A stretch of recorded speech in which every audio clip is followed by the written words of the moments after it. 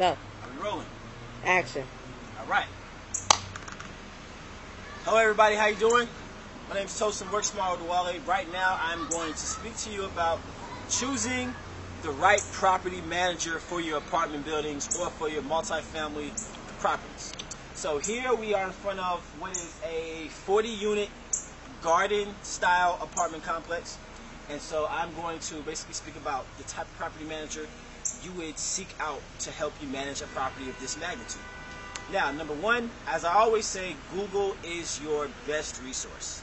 What you want to do is you want to go on Google, you want to type in property managers and then put in your city and state, and then all those websites that come up, all those different property managers that come up, you want to give them a call, and you want to ask them, are they familiar or do they manage a lot of properties that are of this magnitude? So basically you would say, do you guys manage properties that are 25 units and up?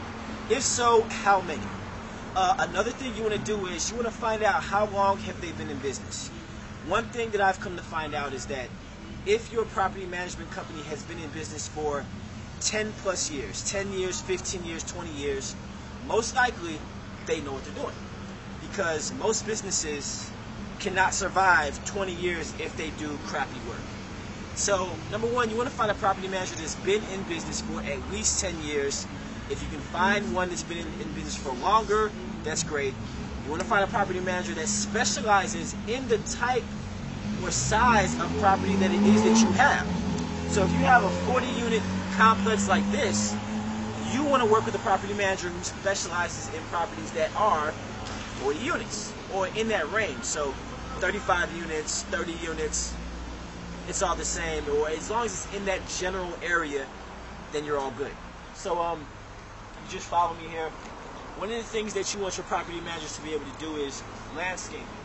You want to make sure that they are making the outside of your building continue to look nice. You want to make sure they're cutting grass, they're trimming hedges, if there's any trash that blows on off the street. As you can see, there's a busy street here.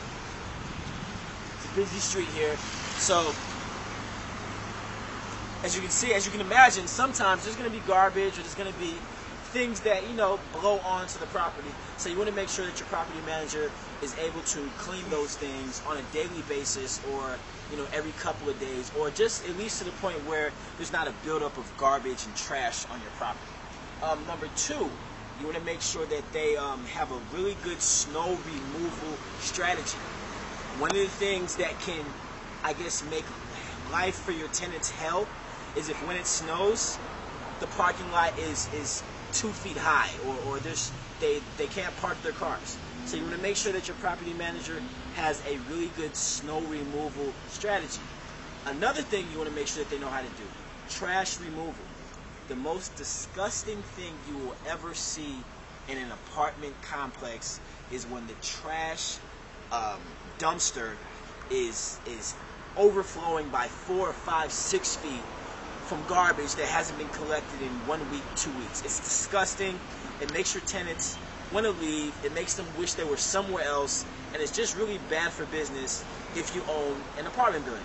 So these are the things that you basically just want to make sure that your property manager has a handle on in order for you to run a successful apartment complex. Because at the end of the day, you're hiring them so that you don't have to do any of that maintenance work. So if you're not doing the work, you want to make sure that they are, because that's what you're paying them. So I hope I was able to give you guys a little bit of information and insight onto picking a property manager that is going to help you manage your properties the right way. So look forward to seeing you guys in the next video. Tune in, JMA, YMC, JMorrisonLive.com. We'll see you guys later. Take care.